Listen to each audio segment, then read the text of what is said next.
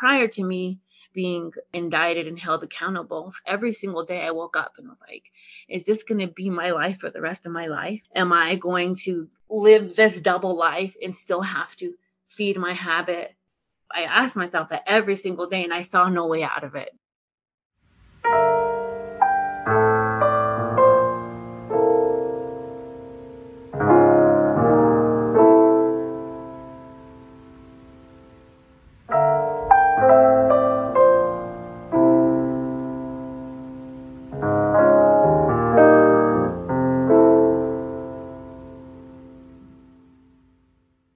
Hello, and welcome to the Stay Free Forever podcast, episode number 4.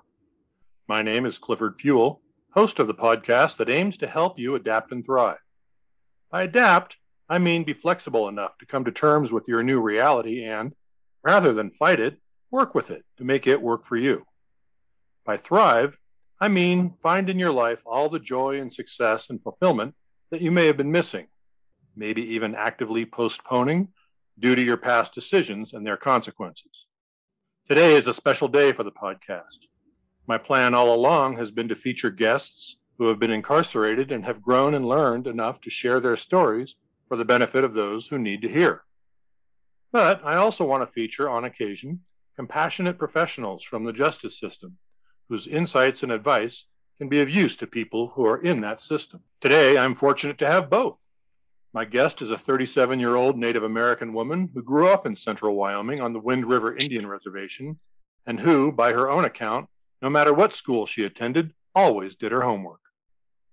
Terri Smith is the daughter of an absent father and a single mom who supported 6 children by caring for special needs patients, disabled people, and senior citizens. Terri told me, and I quote, "She always worked with the vulnerable people, and she was good at it. She has a good heart." Terri attended elementary schools in St. Stephen's, Riverton, and in Salt Lake City, where she later attended middle and high school, as well as earned her bachelor's in law degrees from the University of Utah. Terri returned to Wyoming and rose to become chief judge of the Wind River Tribal Court, where she oversaw many difficult cases and where, as we will discuss today, she got into trouble herself. Terri was a member of what I have come to call my class of 7 Stay Free Forever Cognitive Awareness class students that inspired the idea for this podcast. She is rearing 2 young children with her man Leslie and is actively working on several fronts to improve the lives of people on the reservation and in her hometown of Riverton. Welcome to the Stay Free Forever podcast, Terri Smith. Thank you. I'm glad for the opportunity. So, very curious to learn, what did you love so much about going with your grandma to powwows when you were a really young girl?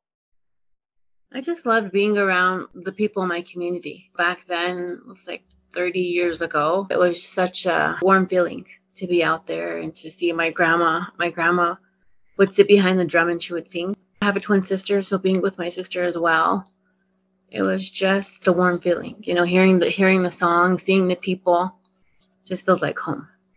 How have powwows changed from 30 years ago to today?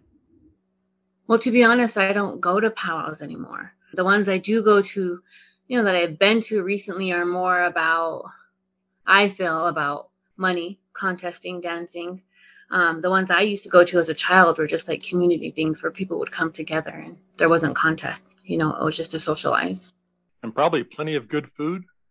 Yes, tons.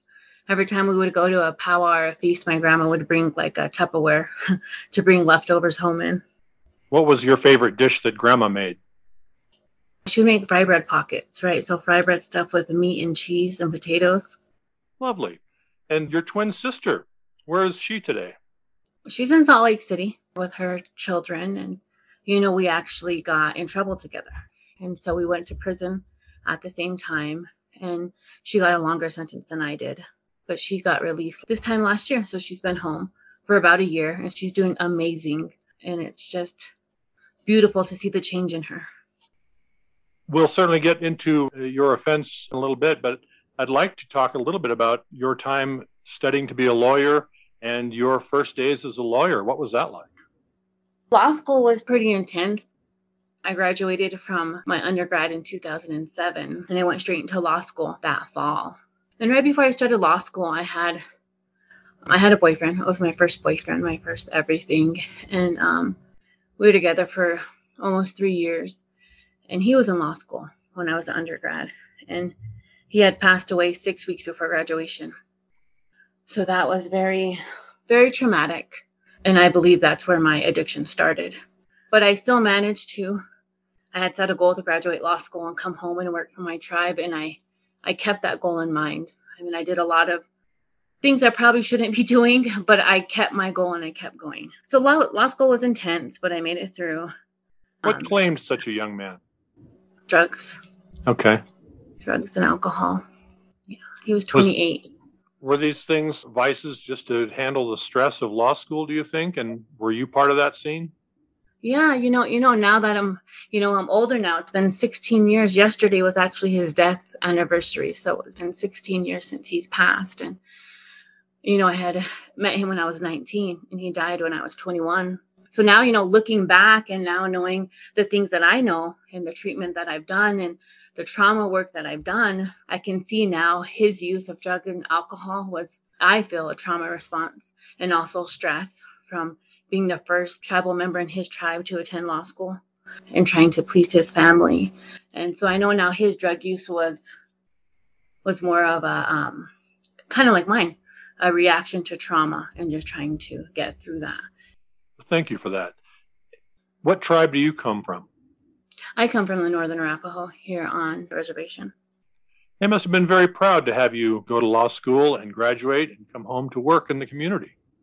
Yes, they were. I was really blessed to have that support and that encouragement from my family and from people on the tribal council. Actually, part of my success in coming home was a gentleman on the tribal council had vouched for me, and I got a job with the law firm that was representing our tribe for the past 20 years. So that's how I was able to get that job, was from the support of my tribal council. Nice. That's a great thing to have, is that kind of support. Did you enjoy being a lawyer? I did. At first I was really scared. It used to be really hard for me to talk to strangers and even talk on a phone. So it was kind of nerve-wracking at first, but it was always my goal, my dream to get my law degree and come home and work for my tribe. And so I was doing that. I felt accomplished. But I always felt like I didn't fit in, that I didn't belong there. And part of it is because I was using, I was addicted to opiates for a very long time, and I was able to hide it really well. I wasn't living with integrity. I always felt that was always a heavy, ugly feeling. Is it fair to say that imposter syndrome, which is the name for something that you sort of just described, comes before drug use, or does it come as a result of drug use, or can they exist side by side with their own negative impulses? I'd say for me, it came because of the drug use. I feel like I didn't become an addict until right before I started law school, when I was dealing with the loss of my boyfriend. I was never taught healthy coping skills. I didn't even know what those were before I went to treatment. So I used pain pills to numb myself. And I knew they were wrong. I mean, I was going to law school. I knew I was breaking the law, right? So I would say for me, the imposter syndrome came from my drug use. And how long after being an attorney were you approached about becoming a judge, or did you approach them? So I was actually approached by my tribal council. So I was an attorney for about 5 years, a private attorney. And then I became an associate judge and then the chief judge. It wasn't something that I sought out, something that I asked for. And actually, it really scared me because of the life I was living. But also it was just not something I was personally ready for, but I didn't know how to say no when I was asked. I felt like I was obligated to. And I felt like I did have to represent my tribe and my people. And so I felt like I couldn't say no, even though I knew I wasn't ready for that type of responsibility. But I was the first Arapaho tribal member with a law degree. So I felt like I had a lot to live up to. That's a lot of pressure, and it wasn't really spoken, was it? It wasn't. I didn't voice it to anybody. So once you became a judge, how did your fellow attorneys react to you? Oh, everyone's very supportive. I've always had amazing support, even now. I worked at the Baldwin Crocker and Rudd law firm in Lander, Wyoming for 5 years, and they've been amazing. They've always been super supportive, and I was a public defender in Fremont County for about a year. You know, in Riverton and Lander is a small place. So everyone was super supportive when I got the judge position. Did it But of change course, you? no, did it change me? You know, I got more closed off when I became judge. I didn't want anybody to approach me asking, oh, my dad's in jail, my brother's in jail, can you help me out? Like I became very secluded once I became judge because I didn't want any of that to happen. I encountered you as a judge the first time you and I met. I was coming to introduce my courses to you. I sensed that you were keeping your cards very close to the vest and you ran a tight ship, was my impression. Was I far off? Well, you know, when I was judge, I was very private, but when I was there, I tried to make sure everyone that worked there followed the law and order code and were a good fit and good to people in the community. So yeah, maybe it was a tight ship. Even when I think back now, though, I truly felt like I was living a double life, right? Like, and I justified so much in my head. You know, when I was at work, okay, this was work.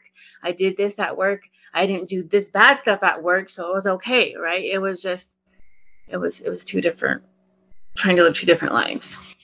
Someone said there's no power in the universe so strong as that of a human being rationalizing his or her own behavior. That's very true. You know, when I was sentenced for my crime by Judge Johnson, who is an amazing judge, by the way, and who is very compassionate, understanding, and he actually swore me in to be an attorney, and then he was my sentencing judge. But he was in his sentencing, he said that he couldn't imagine the type of rationalization and justification I had to carry to continue my drug use while still trying to fill this position. Like how heavy that must have weighed on me. And he was right. It was heavy. So, put it out there for us, Terri. What were you doing? What was a typical day like on the criminal side? So on the criminal side, this still seems so weird. I started using opiates in the fall of 2007 after my boyfriend had passed away. A friend of mine had introduced it to me, and I took one, and I liked it because I could sleep. I felt relaxed. Prior to that, it was so hard to sleep at night because I just pictured, you know, my boyfriend dead because I had found him. So when I was introduced to these pain pills, I didn't feel necessarily that pain. I felt relaxed. I could sleep. I felt good. And so it started off very kind of innocently. I'm like, oh, okay, it's the weekend, sure. You know, and then it quickly went to every other weekend, then every weekend, then every day. I'd say within the first 6 months, I was taking them every day. And I wasn't indicted on drug charges until March of 2019. So 2007 to 2019 was what, 12 years. That's a long time to use drugs. And then when did you get into distribution? I live on the reservation, right? And it's a small community. I don't live in the city. I don't have access to drugs, I guess, like I would if I lived in the city.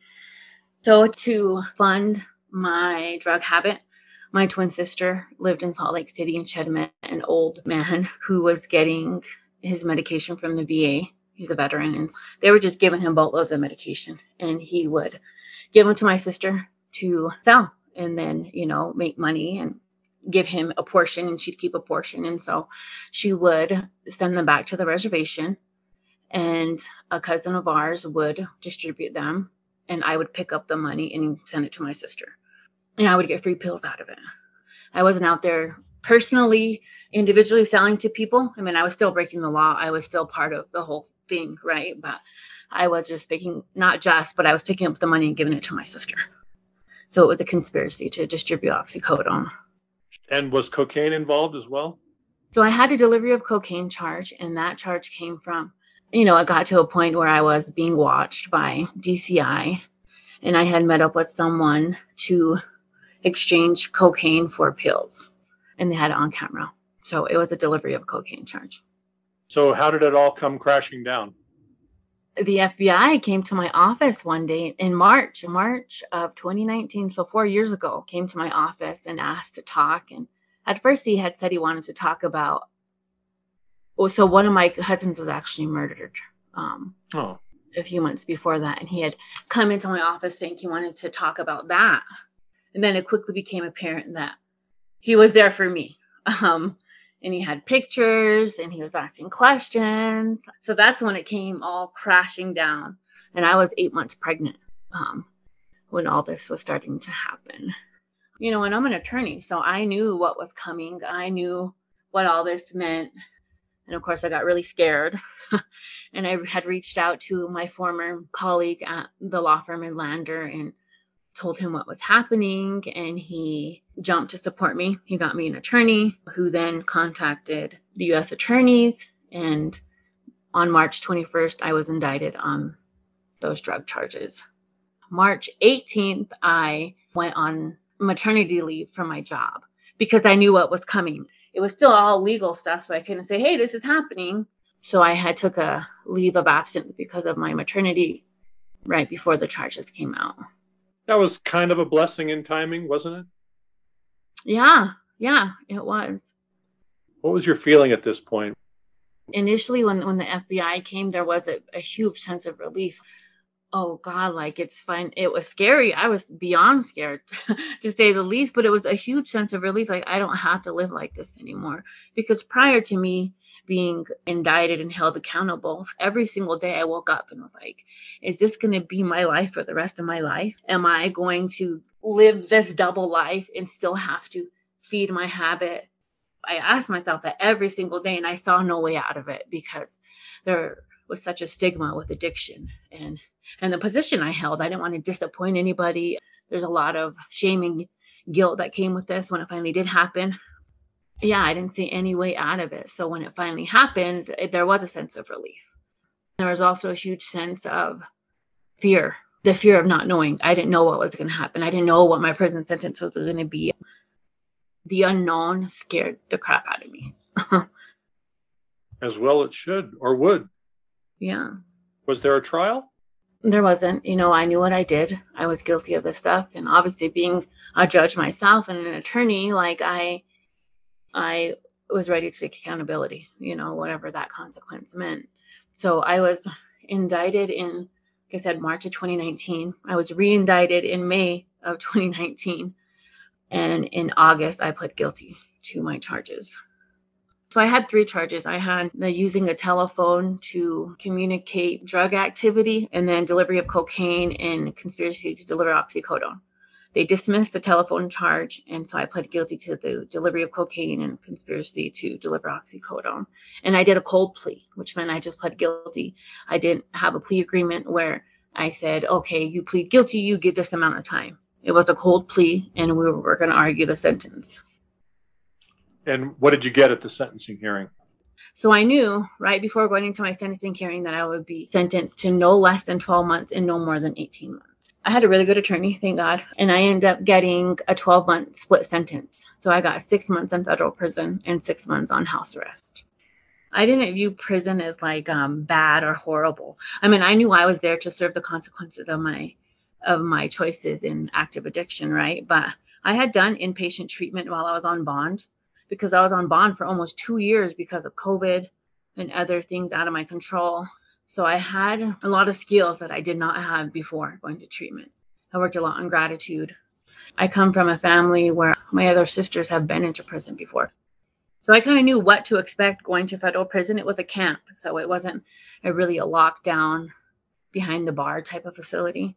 It was a camp where you have a job, you get video chat with your children, you have cable TV, you can go outside and run. So it didn't seem like a scary place to me. So I went in with the mindset of just, okay, I'm here to serve my time. I got 6 months. I can do this. So I was away from my children. I have 2 boys. So I'd never been away from them before that. And one of them was really young, just a few months. I was pregnant when I was indicted, and I had my baby in May of 2019. And I went into treatment in July 29th of 2019, and I took my baby with me. He was 3 months old. We stayed there for 5 months. And I left my 4-year-old when I went to treatment, and that was extremely hard on him and me because I never left him before. And then when I went to prison, I had to leave both of them. My baby by that time was 18 months, and I was still breastfeeding. So that was really, really, really hard. And that's why I told the judge, I'm here and I'm taking accountability and I'm ready to serve the consequences of my choices. I'm scared for the fact that my children are now going to have to pay for the choices I made. That was the scariest part. That's what you call naming it and owning it. Did it have any effect on the judge? Nope. Were you proud of yourself for saying that? Yes. I was, it felt good to just take accountability and, and leave it in his hands and just take it as it comes. Adverse reaction from the community? Did you get any people trying to shame you, blame you? Probably part of my, I guess my defense mechanism when all this happened. Obviously, we live in a small town, right? It was plastered all over the newspapers and County 10, which is like a little news site that everyone reads. It was everywhere. But I purposely didn't read any of the papers. I deactivated social media. I didn't read anything on County 10 for a good 3 years. But I know it was out there. Some of my cousins would get upset if somebody was saying something about me and they would try to defend me on the internet. So yeah, there's a lot of people saying things. My partner was on tribal council when it happened. I feel horrible. He took a big brunt of that, publicly, because when it happened, I just kind of went into myself. I stayed home. Then I went to treatment, but he was still out there and he had to be out there. He was on tribal council. He felt the brunt of that from people, which still really bothers me. I feel horrible about it, but he's still here and he stood by me. So now that I finally put myself back out there, right? I finally got a job and back in the community. And I was so nervous about putting myself back out there and going into my tribal community again, because everyone knew now. Right. But I actually went to a recovery celebration event on the reservation this July with my new job. And I actually felt welcomed. I didn't feel anybody's ugliness or anybody's judgment. I felt good. Because you have such a devotion to your people and you wanted to come back from law school and you committed to serving your people. In order to take care of your own needs, you chose to supply the people on the res with the same things that you were hooked on, with the opportunity to get them hooked and get them go down that path. How did you justify that in your own mind? So to be honest, like in the moment, I didn't think that far ahead or about anyone else but myself in the moment when I'm in my addiction. I didn't even think about my own kids. I made choices that made me leave them later. But it's not lost on me the negative effect that I had in contributing to the cycle of addiction and destruction by bringing these drugs in. Once I was pulled out of it, right, when I was indicted, I realized what I was doing, what I was contributing to. It was, I guess one of the things when I was in it that I did try to rationalize was in my own head, right? I'm like, well, I'm not bringing these drugs to work. I'm not selling out of my work. When I'm on the bench, I try not to hear criminal cases because I don't want to be a hypocrite. There's little things like that went through my head. To be honest, when I was helping with this conspiracy to bring the pill to the reservation, I was thinking about my immediate needs, what I needed to not be sick, what I needed to get through the day. But now that I'm out of it and I can see that I contributed to the cycle, now it just gives me so much more motivation to do the work that I do now, right? So I'm a clinical assistant at the Center of Hope, where we have people coming in who are detoxing off opiates, fentanyl, methamphetamine, alcohol. And I have the ability and the chance to help them get through that, help them get to treatment, even driving them to treatment. So I feel passion and like purpose in doing that because I know I was on the other side of it, contributing negatively, supplying drugs to people. So now that I'm out of it, I can see the negative effect, and it just gives me more purpose to help more. And when I was in it, I didn't want to think about the effect I was having, right? I was just worried about me getting my next pill. So if anyone ever tells you that drugs aren't powerful, you've got something to say to that, yes? I do, and I that was one of the things I worked on in treatment was like, how did I let it get this bad? I know right from wrong, right? I mentioned I know right from wrong. I was an attorney. I was a judge. I knew what I was doing was wrong. Why can't I stop? Why am I so afraid to go get help? And again, it goes back to the stigma of addiction and also just not knowing the shame and guilt that comes with using, and then numbing myself more because I feel all those things. But I know now, like, how much the pain pills and the drugs and alcohol had on my brain, right? Like when you're in addiction, it's a scientific thing. I felt like I needed it. People say addiction is a choice. And I think initially, yeah, we choose to drink or or do drugs. But once we're in it, it's not a choice anymore. It's like our brain and our body tells us we need that. I have to do everything I can to get that. I think once I realized that that's what it was, I don't feel as much shame and guilt about it. I know now the only choice I have now is the first choice. Once I make that first choice to use or drink, then my addiction's going to kick back in. So I think I understand it better now. Like addiction just isn't a choice, the whole scientific, physiological thing. There are likely a lot of people out there who needed to hear what you just said. And I bet you there's some people out there who are wondering about taking drugs while you were pregnant. How did you deal with that? When I was indicted, I was 8 months pregnant. My stomach was huge, right? And I'm sure people thought whatever and had questions, but no one's ever come out and asked me. CPS didn't show up when I had my baby or anything like that. I was using for a long time, for 12 years. And I hid it from a lot of people. I hid it from my partner. I hid it from my doctor. The last 2 to 3 years of my addiction, I knew I needed help. I just didn't know how to get it. I was too scared to ask. But one of the things that I found was buprenorphine, Subutex. I was taking it for like 2 to 3 years. It's a long-lasting opioid that is prescribed to people who have opiate use disorder, and it helps stabilize them. Like it takes care of the physical withdrawal and cravings for other drugs. I was buying it from a friend because she had a legitimate prescription and she told me about it. And so the last 2 to 3 years of my addiction was using Subutex and pain pills. If I couldn't get pain pills, then I would use Subutex. When I got pregnant, I researched it because, of course, I'm a smart girl, right? I know I shouldn't be using drugs when I'm pregnant, but I researched it, and they actually prescribe Subutex to pregnant women. So I was illegally getting prescription from my friend while I was pregnant. And I would say I was using that about 85% of the time. Other 15%, I was using pain pills. I had read this study that said if women were taking at least 30 milligrams or less of opiates, it didn't affect their babies. So when I was using it, I'm like, okay, I didn't take more than 30 milligrams. That was how I justified it in my head. But they prescribed Subutex for pregnant women. But when I was indicted, my friend who was selling me the Subutex got confronted too. The FBI showed up to her door because, they had all my text messages and everything between me and her. So she got in trouble as well.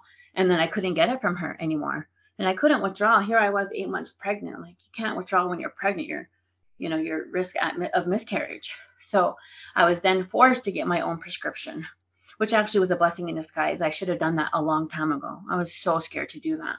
But, I was forced to when all this happened. And thankfully, I got an amazing doctor out of Casper, out of Wyoming Counseling. And he was very compassionate and kind and understanding and assured me my baby would be fine, that this is what they prescribe to pregnant women all the time. And he was amazing. He didn't judge me. He had my back. And so I had my own legal prescription from like a week after I got indicted because I had to get it.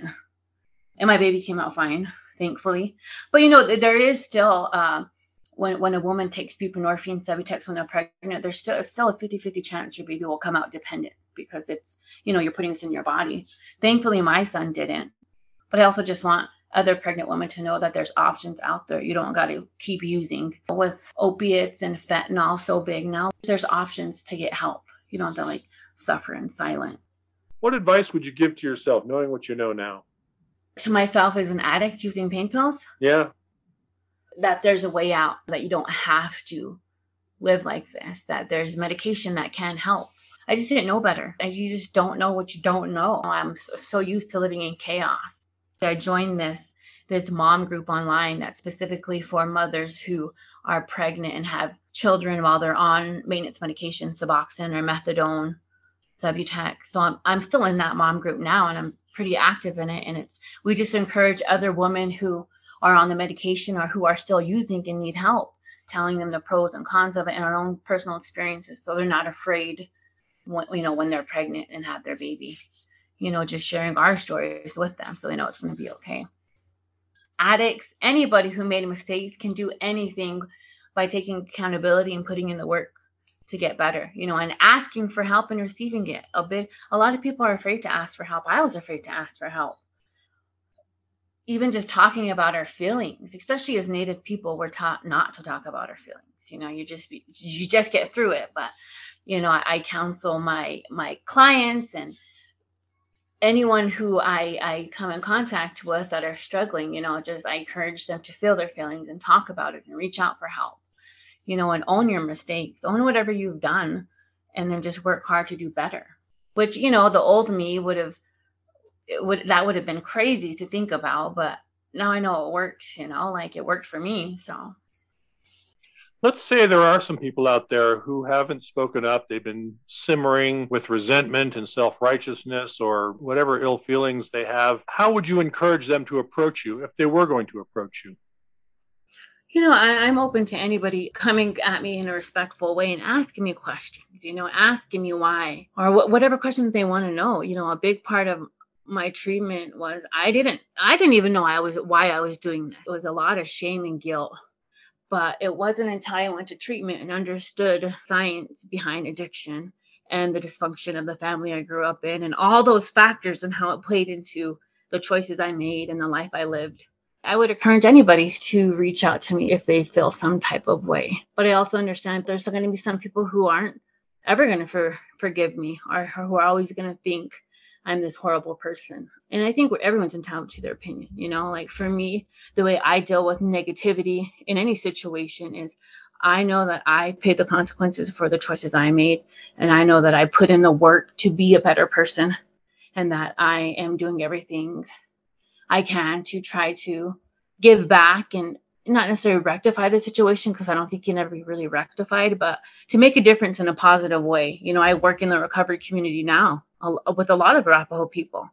So I know I'm doing everything that's within my control. I can't control what somebody else thinks or feels about me or anything. Does your experience give you street cred with the people you deal with? Well, so I'm a peer specialist, right? I just got certified as a peer specialist. And a peer specialist is somebody who has a lived experience with addiction or mental health. So I'm a person in recovery helping others find recovery. So I relate to people on a level that a clinician can't. I don't know if I'd call it street cred, but I relate with them on their level, right? I know what they're going through. I know what withdrawal feels like. I know the shame and guilt they feel not being able to stop. I love being a peer specialist. Do you see similarity in the people you work with, or is everybody different? I think we're all very, very similar in that I've seen, and it's even of myself, that people in addiction, it starts from a trauma experience, whether they were neglected as a kid or everyone in the family used alcohol and drugs. We're not using these drugs to feel good, right? We're not using alcohol to have a good time. I mean, initially, but when we're using it to excess, where we get in trouble and we can't control it, we're not using it to have a good time, right? We don't want to feel the things that we're feeling. So I think a lot of people in recovery are the same in that sense. And that's your job now as a peer specialist. In June of last year, I looked for recovery organizations because I realized how accepting they are, how they give people second chances. So I found the Volunteers of America here in Riverton, the Center of Hope, which is a transitional living center. We help people who are social detoxing and people who just completed treatment, help them have a safe, sober place to live and get on their feet. So I was hired as a behavioral health technician or a recovery health technician. It's a 24/7 facility. I was promoted to the clinical assistant position. And in the meantime, I got certified as a peer specialist as well. So I'm in charge of admissions and I run peer groups every day I'm at work. Coping skills, or I do a lot of gratitude because that's a big part of my recovery. So I run groups with them. I take clients to medical appointments. I drive them to treatment. I pick them up from treatment. I just visit with them. Like I love my job. It doesn't even feel like work to me. Does it feel like a come down from being an important judge? The pay does, but it's not about the money. Like, what was humbling was when I got out of prison and I went to the halfway house in Casper, and you have to get a job there. And plus, you want a job. You don't want to stay in that center. That place sucks. So I got a job right away as a housekeeper. And that was intense work, like physical work. And it didn't pay very well, but I never worked so hard for such a small paycheck in my life. But I was so proud of that paycheck because I worked really hard for that. But it is humbling when I made a lot of money and even now I don't make a lot. It's a nonprofit, so I don't make a lot of money. But for me, thankfully, I don't have to worry about the money, and my partner takes very well care of me and the kids. For me, it's about making a difference, and giving back. And I know that sounds cliche, but that's truly what it is. I mean, if it was about the money, I'd find a different job. But I love it there. What do you see yourself doing in the future? So actually, part of my plan is, when I got charged, I got disbarred for 5 years, and I can apply to get my law license back in June of 2024, which is about in a year. And my goal is to apply to get that back. I mean, I worked really, really hard for that, and it cost a lot of money. So I intend to get my law license back. Thankfully, the state bar has been very compassionate and understanding through all this. So my goal is to get my law license back. But I don't know, I really love what I do right now. I really believe in the VOA, the Volunteers of America, and their mission and the things they do for people in recovery and people getting out of prison.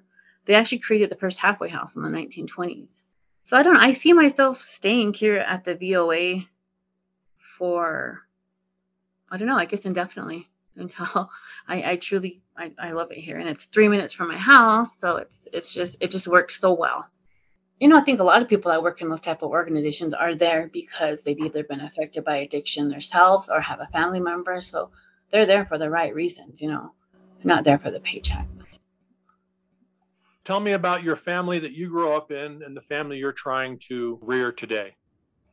So the family I grew up in, and, I feel like now I can talk about these things without getting super emotional or feeling embarrassed, because I did a lot of work on myself in treatment and learned a lot about my childhood and how I grew up and how dysfunctional it was. I didn't realize it was dysfunctional when I was in it.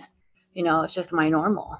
Like you mentioned, my mom was a single mom, 4 sisters, my older brother. I grew up seeing all my uncles in prison. I saw my mom and other family addicted to alcohol and drugs. And so growing up, alcohol and drugs and incarceration was just normal. It was just a normal part of life that you just dealt with. And it was just always there. And it just seemed like it would always be there. And now that I know that it's not normal, right? It's not normal to have every one of your uncles in prison and have all your sisters have gone to prison. I want to live a better life for my kids. Granted, I went to prison and had to be away from them, but my kids have never been around alcohol or drugs, and I want to keep it that way. I want to show my kids that they're safe. For me, when I think about my childhood, it's kind of like a dichotomy, I guess, because when I think back and I see all the unsafe situations I was put in that I had no control over, it makes me sad. But I also feel like I always felt loved when I was a kid. Like my mom was very affectionate. My aunt, my grandma, like I always felt loved. I always felt like they were there. Like I could tell them anything. So, and I want to carry on that part with my kids, that they feel loved and that they feel heard and that I'll always be here for them no matter what. Thank you. Lovely. The environment kids are growing up in today, they're exposed to an awful lot. You can really control their exposure to alcohol and drugs when they're at the ages your young kids are. Do you have any thoughts on what a community can do as kids get older and it's out there? I was actually just having this conversation. I just was recently elected to the Recovery Wyoming board, and I was talking to the executive director, and we were talking about this, about prevention, drug and alcohol prevention. I told her how when I was a kid, well, I was like in high school, junior high school in Salt Lake City, and had this whole campaign about drugs, like this is your brain and this is your brain on drugs, right? They cracked that egg.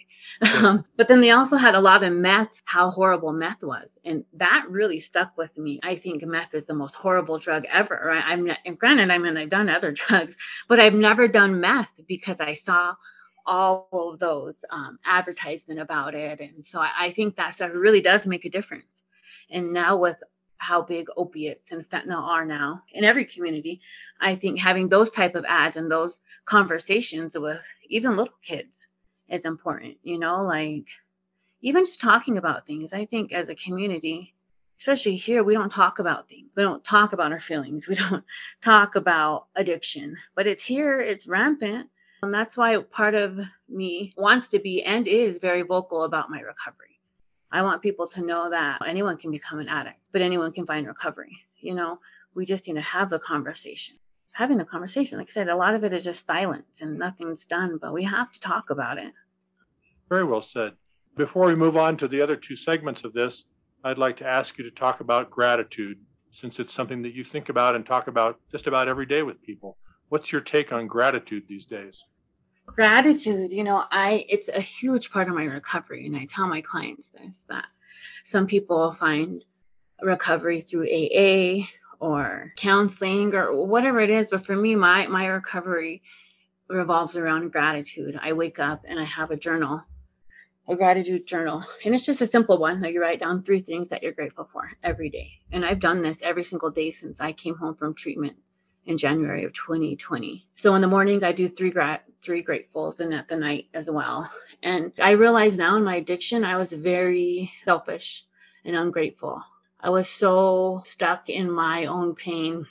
I didn't even enjoy or cherish the things around me, the things that I did have. I had a great partner and children, a career, and it was just, I took it for granted. So, now I know what it feels like to lose those things, to be without my kids, to be without my partner, to lose my career, to be alone in prison.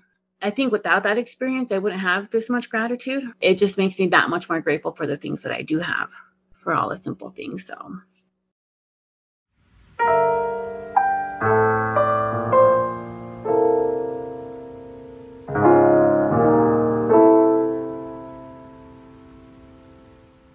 Two more parts to this podcast, one of which is to consult a workbook that someone else has completed and share it with you and get your thoughts on what this person said in their workbook.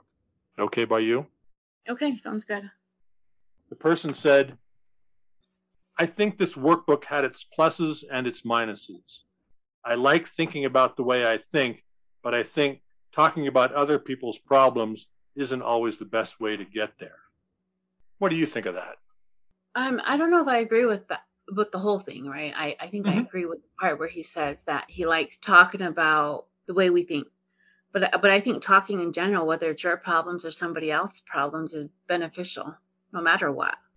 I think we can, if we listen to somebody else's problems, we can relate and give us more understanding. And if we can relate, then we can make us feel not so alone. I tell people your course, whether it's online or a workbook, you're going to read true stories about other people, because they're talking about other people and they're free to say, well, this person should do that. Or if I were them, I would do this. And pretty soon it's personal. Exactly. Thank you for validating me. You're welcome.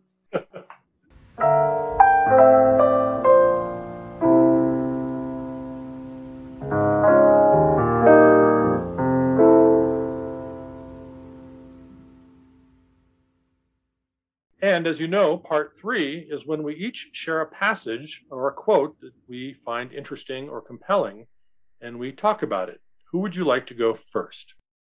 I can go first. I have 2, if that's okay. They're really short. Of course. Is that okay? Okay. But I read this book. It's called The Year of Positive Thinking, a quote a day for every day of the year. And when I first spoke with you a couple weeks ago, that's when I read them. And so I highlighted them that day.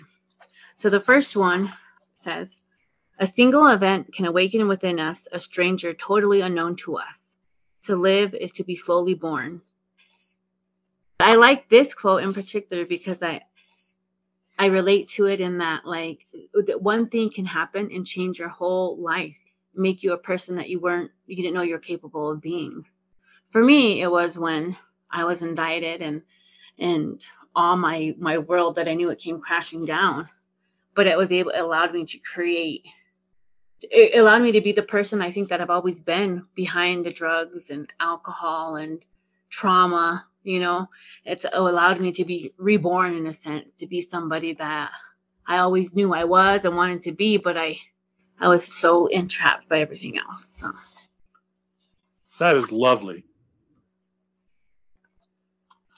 Do you want to read the other one? Would you please? Okay. So the other one is, I am but one, but I am one. I cannot do everything, but I can do something. What I can do, I ought to do. And what I ought to do, God help me, I will do. To me, that speaks to kind of like giving back. Once you know better, do better, and help others do better. It's kind of just like, if you can do something, do it in a positive way, right? Like, I think it's just the power of just bringing positivity to people once you found it yourself. So. Yes, that's a gift that does keep on giving. Thank you. Those are excellent. Terri, for mine, I decided to go a different direction because you're really smart and because Chief Washakie is a legendary figure on the reservation. The town of Fort Washakie bears his name. I've been reading the book by Grace Raymond Hebard, Washakie, Chief of the Shoshones. Right at the beginning, a quote got me that, or a passage got me that I'd like to get your feedback on. Okay. Washakie's steadfast loyalty to the government, despite the ill treatment he had received at its hands in the matter of being required to accept the Arapahoes as guests for a period of something like a half century, is indeed remarkable. Our Indian policy, or rather the lack of a sane one, marked by broken treaties, dishonest agents, ignorant and tactless handling of the entire subject, and infliction of untold misery on our Indian wards, has been such that an army man who has had to stand by with hands tied can hardly keep within bounds when writing or speaking of it. The thing I think of when you're reading about how the natives were treated by the government, it made me think of the history I know in general of the reservation and of Native people in general. And to me, it makes me think of the problems we're facing today, stemming from all of that, right?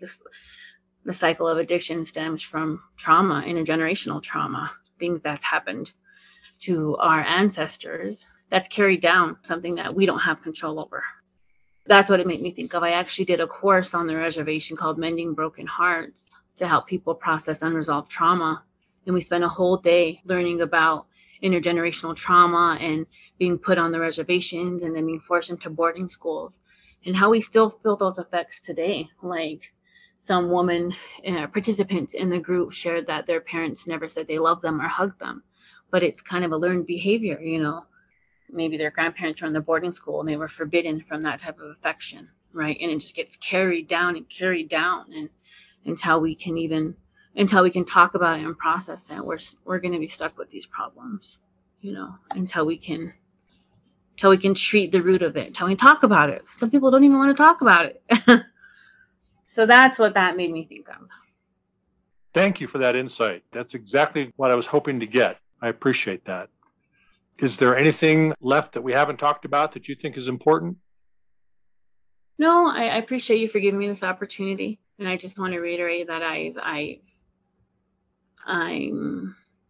just appreciative of this opportunity.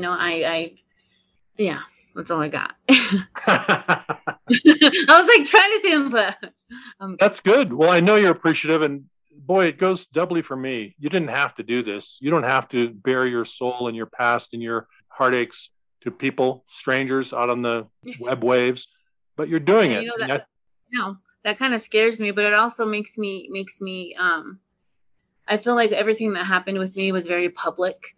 So I want my recovery to be very public too. That's what's motivating me to do this. Like, I want people to know anyone can be an addict, but anyone can find recovery, no matter how big the fall, right? I had such a public fall and such a intense situation, but anything is possible by taking accountability and doing the work. I know it's possible. I've done it. Part of me doing this is to show people that you can do anything in recovery. Recovery makes everything possible. That's a fantastic message. And I thank you. And I know lots of people right now, as they're listening to this, are saying thank you to you as well. That's our time, Terri Smith. All right. Thanks, Clifford.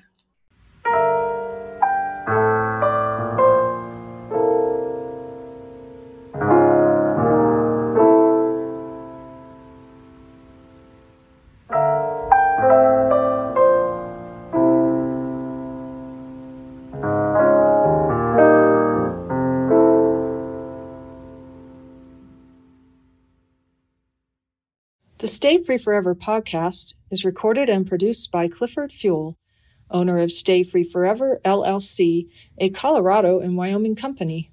Stay Free Forever provides adult and youth life skills courses via both e-learning and mailed workbooks, plus Zoom classes for any age group.